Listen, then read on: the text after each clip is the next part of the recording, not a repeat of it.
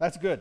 Well, this morning I'm looking at the title Fullness, and it's in Colossians chapter 2. But as we think of fullness, sometimes I always allocate that with food.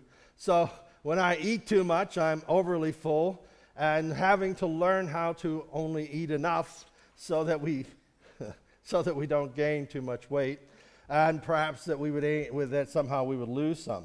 But fullness here, and especially in verse, I believe it's verse 9, if I can find it here in my notes, that for in Christ all the fullness of the deity lives in bodily form. For in Christ all the fullness of the deity lives in bodily form.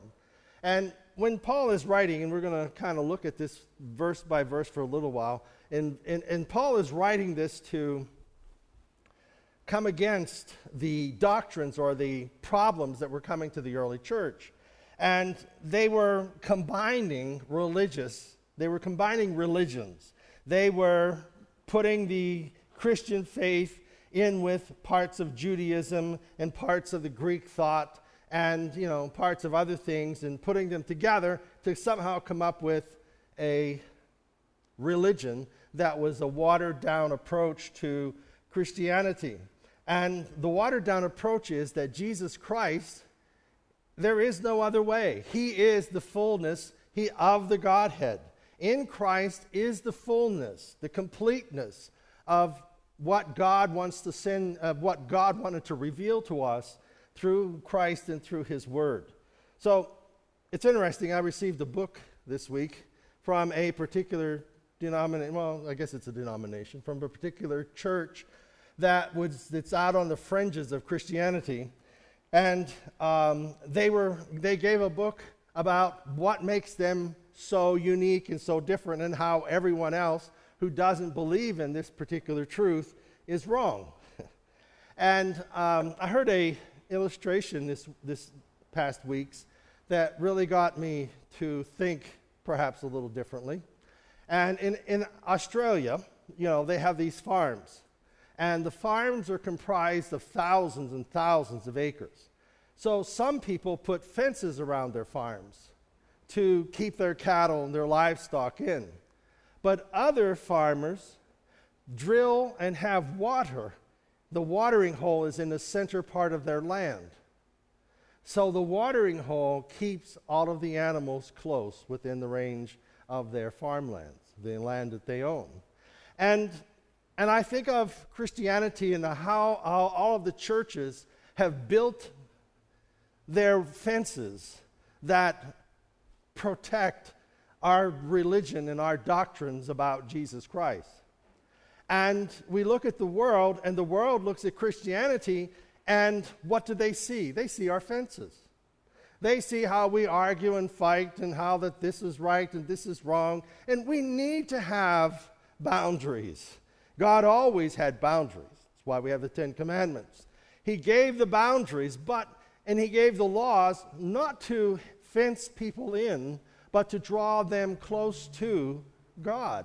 And so our fences need to be torn down, and they need to be lighthouses and light posts that speak of the truths of God's Word. And as we see those truths of God's Word, we find ourselves following those truths to Jesus, because He is the water of life. Jesus is the water of life. He is the fullness of God. And in the fullness of God, in Christ, we dwell there. We dwell and we live in that place of fullness. We live in this place of completeness in Christ. We often find ourselves thinking that we're lacking. Like today, I am sick. No, I'm not sick. I am a well person fighting off my sickness. Excuse me. Excuse me while I cough about my sickness. But that isn't my sickness. I'm a well person. I am a healed person fighting off a disease or fighting off a problem. I am a wise person searching for more wisdom to deal with my situations. I am God's blessing to the community and to the people around us, searching for ways to touch people's lives. And you see, you're the same way in your own family. I am God's blessing. I am God's revelation to my family, to my neighbors. I am God's best out there for God. And what are we doing? We're being ourselves. We're being this person that God created. And we can, heard the story of a young man who in school was told that he was just an average student or a below average student and that he would never amount to much. And so when he graduated, he was a C or below student. And he believed that. And so he got a job in a factory and he worked there at one of the lowest positions possible. Because he didn't believe that he was able to be any different because someone had told him something, and he believed that. Well, that factory closed, and he moved to another factory. And whenever he went to apply at that factory, at that place, they did an IQ test on all of their employees. They come to find out that he was not an average person. He was a genius. In fact, his IQ was greater than anyone else that had ever been applied for a job in this factory. So he began then to realize that his thoughts and his ways of thinking were not because he was below or he was abnormal, but that he was above it and he was greater than, he had abilities that he had never used because he heard someone tell him he was incomplete. Well, he went on then to be a developer and had his own business and has a number of patents and things for the work field that he's in. And it's all because it was proven to him that he was not what somebody told him. And you see, in the fullness of Christ, it isn't that we are lacking. It's that God is giving. It isn't that we have failed. We're not a failure, but we have failed. We are not a sinner, but we have sinned. We are a Christian. We are a believer. We have been saved by the grace and the mercy of God. We have been redeemed by the blood of the Lamb. We have been bought by the blood of Christ. We are very special in His eyes and in His will and His purpose for our life. And so as we see ourselves as uniquely special, as we see ourselves as uniquely part of the plan of God, I think back of the events of life, the events of what we've gone through, and how that all of them, God has been a part of the whole plan. God has been a part of all the plans and all the things that have ever happened in our lives. Now, I may not have seen it, and I may have been rebellious and not gone along with the plan because I had better plans, but it's that you look back over and I refer to this. This is a miracle, this book, because I've been told all my life, you can't write worth a darn. You can speak, but you can't write. And all my life, I would never write because teachers have red pens.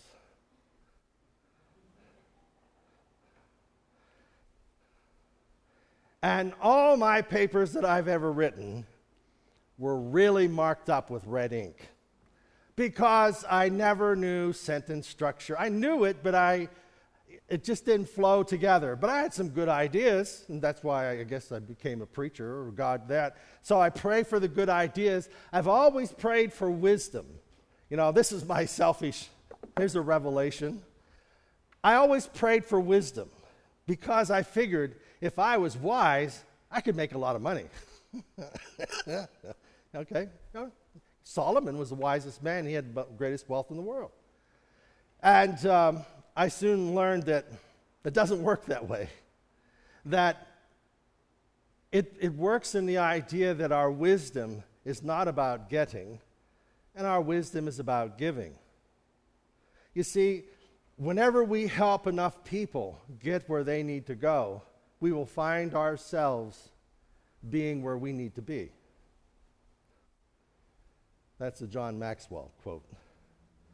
When we help enough people get where they need to be, we will find ourselves arriving at the place that we're supposed to be.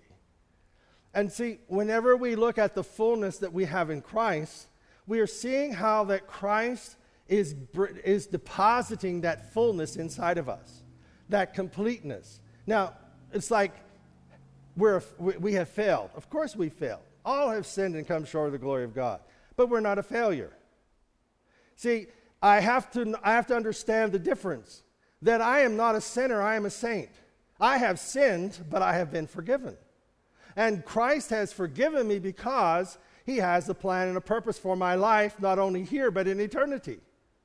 So where I am, if we look at it and say, in this scripture here, in one of the verses, it talks about being overwhelmingly thankful. Which verse is it? Talks about thankfulness. Just as you receive Christ Jesus as Lord, continue to live your lives in him, rooted and built up in him, strengthened in the faith as you were taught, and overwhelming with thankfulness. Overwhelming with thankfulness. This, we talked about fullness, and then overwhelming with thankfulness is this approach that everything in my life I am giving thanks to God for, because that may not be the end of it. This is but the beginning of it. That we see it as perhaps not very good, but being thankful about our life and our position and about this thing and that thing, we are finding that we are giving thanks to God who is in control, and we are asking him to make good. All things work together for good, that God is at work in my life for the good of my life, and all the things I see as failures or faults are not really that at all, because I am being thankful to God for his ability to take care of me and my provisions and the things that I need in my life. So whenever we see ourselves as finding fault, finding failure, finding things difficult, that doesn't mean that somehow we've ended up at the wrong place at the wrong time. We are here by appointment. We are here by divine appointment to be who we are at this place in our lives for a purpose of serving God. And he says here, Paul says, I want you to know how hard I am contending for you and for those at Laodicea. Paul is saying this is a real struggle. It is a real struggle in the spiritual realm, and I am contending for your faith. But I want you to know something is, don't get caught up in the things that are man-made, that are intellectual, a sense, or the Greek thought or philosophies, or the Jewish traditions. Don't get caught up in these things that take you away from the fullness of God. Don't get caught up in the things that would pull away from what we find in Christ.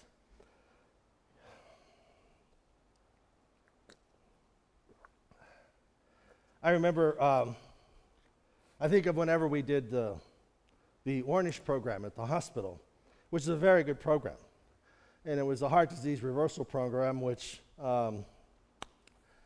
diet, exercise, relaxation, and group support. Well, relaxation was yoga. And I don't have a problem with yoga, but I know that if you take it to a certain extent, it's a religion. So there are parts of it that are good for relaxation and stretching and bending and all that kind of stuff. But then there are parts of it that are part of a religion. And the part of religion is, as you sit up on the floor, okay, you're in a certain pose or posture, you can receive the energy from Mother Earth flowing through your body to give you strength. Hello. Well, then we start taking, then we start taking it to another step and another step and another step, and we find ourselves going down a road that we're not supposed to travel. Because it is a dilution, it is diluting the fullness that we find in Christ. So there is nothing wrong with meditating, thinking on Christ, thinking on the Scriptures, but to look at God's creation as the source of our strength, we failed. Mother Earth is not the source of our strength, even though there may be an energy field in it.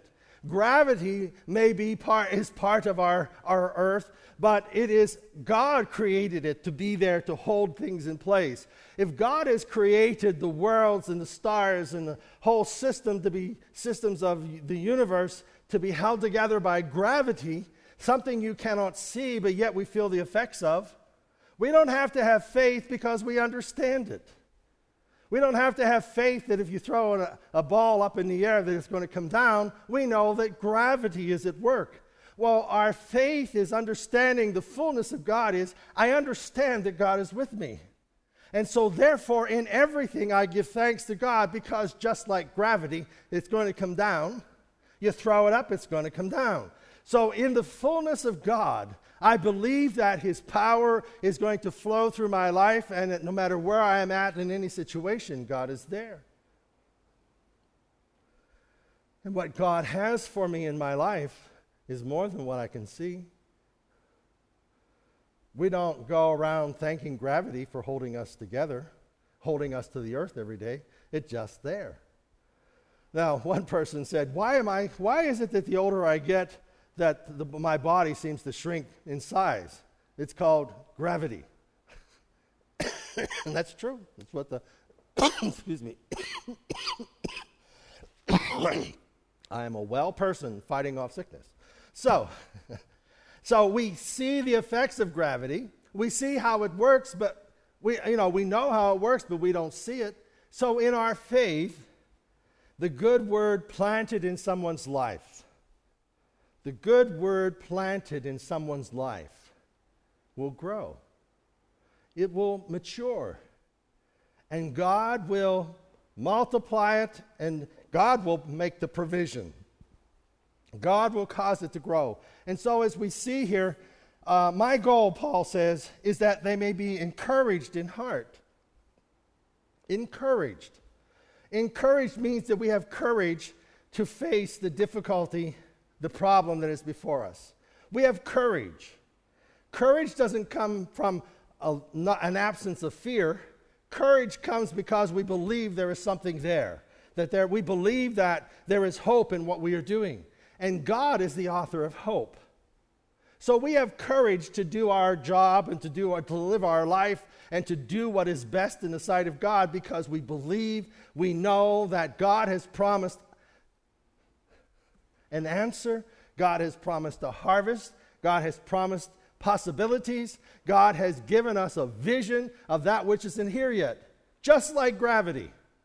We don't go around worshiping gravity, but we worship the God who made all this place and made it to come together. And God is making our life come together. So my goal then is that you may be encouraged in heart and that you might be united in love. You know, one of the greatest fears of life is the fear of being hurt emotionally. And so love then can be very guarded because we don't want to get hurt. But the love that God has for us doesn't have strings attached. When we fail, God doesn't pull back his love and withdraw it from us. We just shut the door for it getting to us. It doesn't stop God from giving it. It doesn't stop God from loving us and continuing to put our life before us so that we can finally, hopefully, make the right choice to get ourselves back in line. And what do you know? God has been there all the time. So love doesn't have strings attached. Therefore, God's love for us is not removed because we fail. We have failed, but we are not failures. We have sinned, but we're not sinners. We're saints. And it doesn't mean that we are perfect. It means that we know the one who is perfect. And that he has a will and a purpose for our life. And he is working all these things into a place, into a position. And we are following this will, following this plan, knowing that it's leading me somewhere. And that 35 years ago, we came here knowing that God had brought us here for a plan, and how that all of these things have been led to deal not only with this church, but with the community, with our region, with our denomination. All of that has come from this place and taken, David to El Salvador and the thousands of people there, and all that has gone on from right here. And that's just my life, our children. What about yours? God has been working you. God has been doing this an effective work in each of you to change you, to change your life, to give us a vision, an idea, a goal of where we're going, and God is at work. And God is going to take us to the end. He's not going to leave this incomplete. He is going to finish that which he has started. God is going to finish the work he's already started. Now, that doesn't mean we're going to finish this afternoon. Whenever we're dead, we're finished. If you ain't dead, you ain't finished. Okay, say yes, amen. That means you're not dead. All right, I'm not dead. Amen, I'm not dead. I am still alive. All those who are still alive say amen. Amen. That's good. Thank you very much. Wanted to make sure so that we find this perspective of what God is doing. And then he says, so that ye may have the full riches of complete understanding. You may have the full riches of complete understanding. Now, what were the Colossians doing? They were watering down their understanding of Jesus. They were taking the teachings of Christ, put a little Greek thought in there, mythology, take a little Jewish tradition, mix it with Christianity, and there we got a good religion. No. Paul is saying you've got to beware of those who would water down, belittle, degrade the fullness. And one of the ways that you're going to recognize the fullness of Christ is that you may have the full riches of complete understanding. The full riches of complete understanding. Well, I know all things. No, you don't. God's the only one who knows all things. The full riches of complete understanding is I understand enough to be thankful to God for where I am at. I understand enough that life is not out of control. The government is not out of control. And the world is not out of control. God is in control of all things, and these people may make decisions in rebellion against God, but they are only going to fulfill his plan. No matter how rebellious they may be, God is going to work his plan through this world. If God is going to use evil people to bring about the fulfillment of his plan, how much more so is he going to use the righteous? That God is going to use us to be to the fullness of our understanding. That I understand enough to be thankful. I understand enough that God is in charge and that he loves me. I understand enough that I can believe that God can do the impossible in my life and in the life of the people around me. I understand enough that God is capable of moving mountains. I understand enough to know that God can do the impossible because he said it. So I understand that. And with that understanding, then I begin to pray. I begin to approach the difficulties. I begin to tell people, it isn't obeying the commandments, it's coming to Jesus. It isn't how bad your life is, it's how great Jesus is. Jesus, come to Jesus and everything is going to change. Come to Jesus and your life will be different. I understand completely that God loves me and he loves my family, he loves my kids, he loves my neighbor, he loves the person that's running the furthest away from him, he loves the worst of sinners, he loves them all. He loves them all. They've run away from his love, but that doesn't change his love for them. And if God loves those people that are running from him so much, we need to recognize how much he loves us, who are his children, who have come to him to receive the promises, to receive the blessing, to receive the goodness of God, to receive the overwhelming riches of his glory, the fullness of God. The fullness of God is I believe. All things are possible. I believe that even though people may say it can never happen, not to you, you ain't that bright. You know, I remember a kid I went to school with, and the first time, and he said to me, "How did you get into college?" I'd like to give him my book. Because, you know, it doesn't matter what people say or think. It matters what God's purpose and will is for our life. And God can take us where we never dreamed. Because what he wants in our life is so far above what we could ever ask or think. So if that is the perspective that I am to have, then I can do what God has placed before me. I can live this life knowing that God has blessed me. And I can be thankful for everything that comes into my life, even if I don't feel good, even if things get all messed up and get turned around and upside down. It doesn't matter. God is in charge, and he'll turn it right side up. If it's not today, it'll be tomorrow, because I believe in the fullness of my riches and the fullness of the knowledge that I have in Jesus Christ. Nothing will ever separate me from him. Nothing can come between us. Nothing is impossible. I am his child. I am the recipient of his blessing. I am the recipient of his power. I am blessed because God is in my life, and he's in my heart, and he's in my thoughts, he's in my actions. I am blessed. Well, what if you sin? You're forgiven. I am blessed. I am forgiven. I may fail, but I am not a failure. I may be a saint and I may do something wrong, but I am to be forgiven and keep going in the direction. Here's one more and I'll quit. The words of our mouth are the rudder of our ship.